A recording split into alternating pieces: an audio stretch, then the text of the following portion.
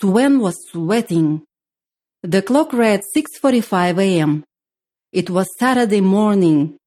She quickly aroused out of bed and went to the bathroom, turning on the light. She stared at the mirror in shock. Her left eye had become smaller than her right eye. Also, the white of the smaller eye had turned a dull yellow. Lee began to shake and then sob.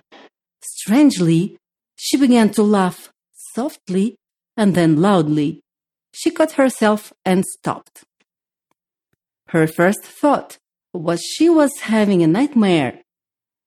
She turned off the bathroom light and quickly made her way back to her bed. She began to drift off to sleep and dream again. In the dream, she saw Laxo. This time, his head was on the body of a mouse. He was nibbling at something green on a gigantic mouse trap. The green substance was money. More specifically, a patch of $1,000 bills. Laxo was trying to pull a bill from under the trap spring with his mouth. It did not work. The trap sprang, and he got out of the way, but not before he was hit over the head by the flying metal hinge. Laxo stumbled back and fell, with a huge knot starting to grow over his left eye. Lee burst into hysterical laughter. Laxo grabbed his head with his mouse paws. Lee continued to laugh. 1 p.m. She tossed and turned and then woke up again. It was 1 in the afternoon. She got out of bed and ran to the bathroom. She looked into the mirror. There was no change. Lee leaned over the bathroom sink and shook her head. Shoulders slumped. She made her way back to her bed.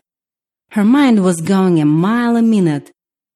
I've got to find Laxo, she thought to herself. The cosmetics queen sprang out of the bed and found her phone. She dialed Laxo's emergency phone number. It went straight to voicemail. Doctor, if you are listening, please pick up, she pleaded. I need your help. Something has gone terribly wrong with the procedure. Please, call me as soon as you get this message. If you are listening, please pick up.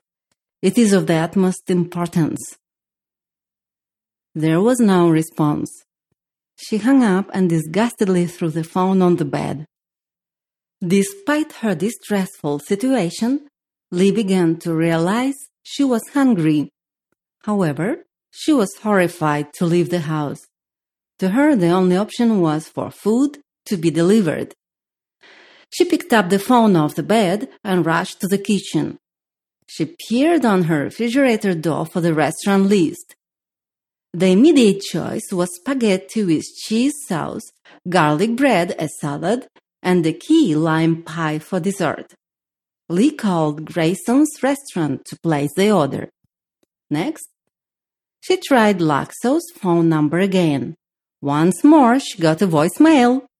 Dr. Laxo, this is Swen Lee, she said. I must talk to you, please. This is urgent. She hung up the phone, went back to the bathroom, and looked into the mirror. There was no change. Lee sighed and sat at the dining room table. By now, her feelings were turning from fear and despair to anger and spite. Where was Laxo? What kind of doctor would leave his patient in need? A few minutes later, the doorbell rang. She got up and moved towards the door. Then she remembered her situation. Lee rushed back to her bedroom and opened the drawer of her nightstand. Inside was a pair of sunglasses. She grabbed them and made her way to the front door. Lee peered through the peephole. Who is it? She asked, recognizing the uniform. Grayson's, responded the voice on the other side of the door. turning off the house alarm. Lee then unlocked the main door.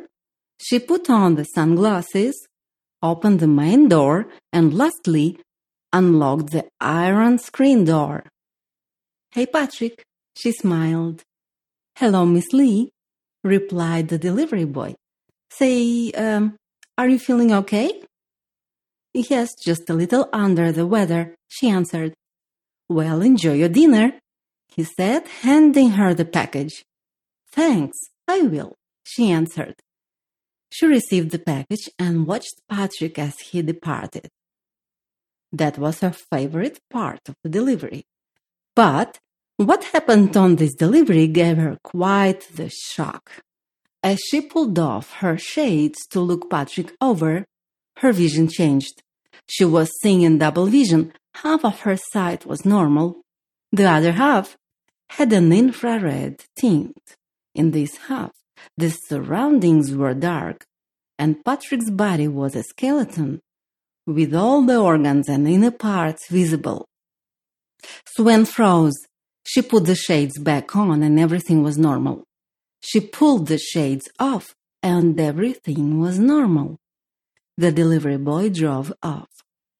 She stumbled back, closed and locked both doors, and set the house alarm. Swen sat back at the dining room table. Then she got up and put the food in the refrigerator. She had lost her appetite. Moving back to the bathroom, she picked up the remote and turned on the television. Rolling aimlessly through the channels, she stopped on an old black and white movie, Dr. Jekyll and Mr. Hyde. She drifted off to sleep.